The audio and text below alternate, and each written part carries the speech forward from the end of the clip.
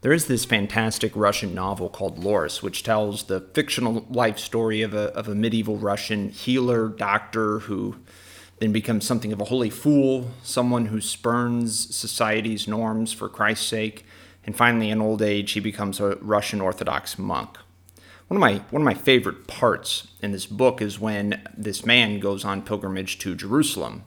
He and a friend join a caravan which travels on horseback from Russia to Poland to Austria through the Swiss Alps to Venice, where they catch a ship and set sail for the Holy Land.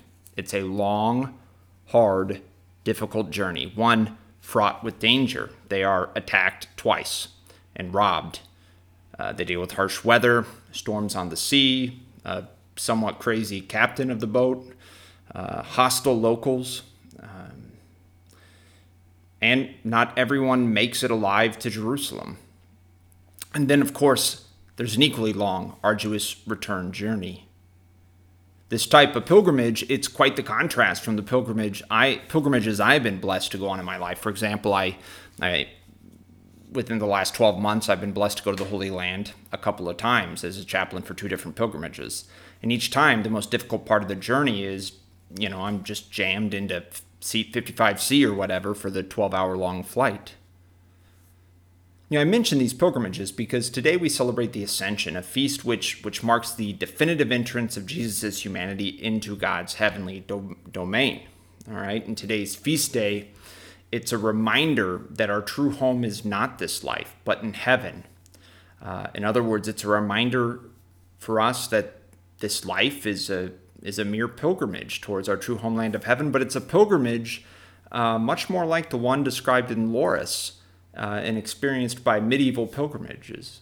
The road to heaven, it's not a comfortable, easy one, but an arduous one, and one fraught with spiritual dangers. Why is it a hard road for heaven? A hard road to heaven, so to speak?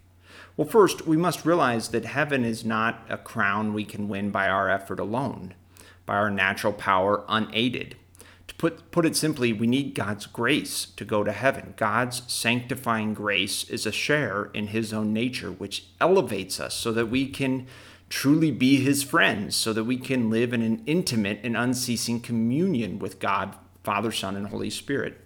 The Catholic apologist Frank Sheed came up with this analogy, and I think it's really spot on.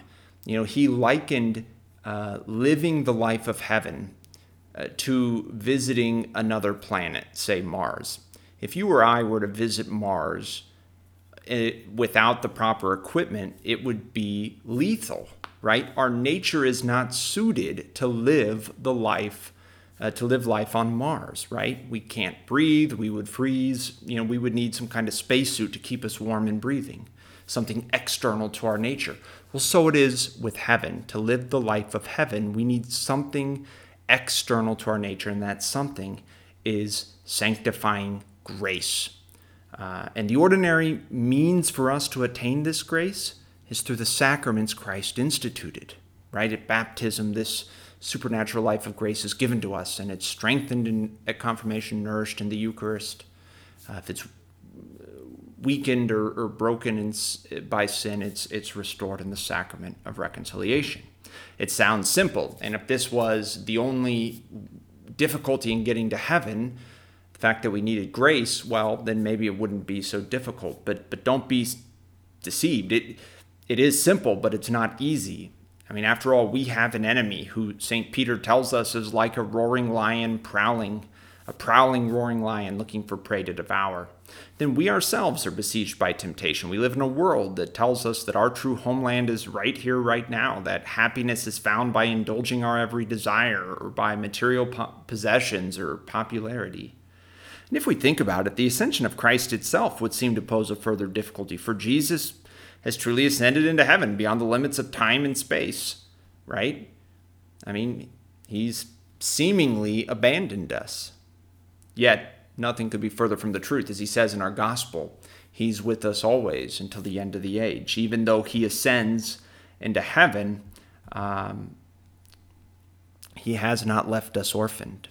As he says in the Gospel of John, if I don't go, then I can't send the Spirit. But if I go, I am going to send the Spirit, and he is going to dwell now with you. I am not going to leave you orphaned. Next week, we shall celebrate Pentecost, right? The sending of the Holy Spirit by the Father and the Son. The Holy Spirit, the Spirit of truth, guides the church in all truth. The Holy Spirit is the sanctifier who makes us holy, who transforms us into the saints God created us to be. We'll talk more about this obviously next weekend, but just look at the apostles, the transformation the apostles underwent.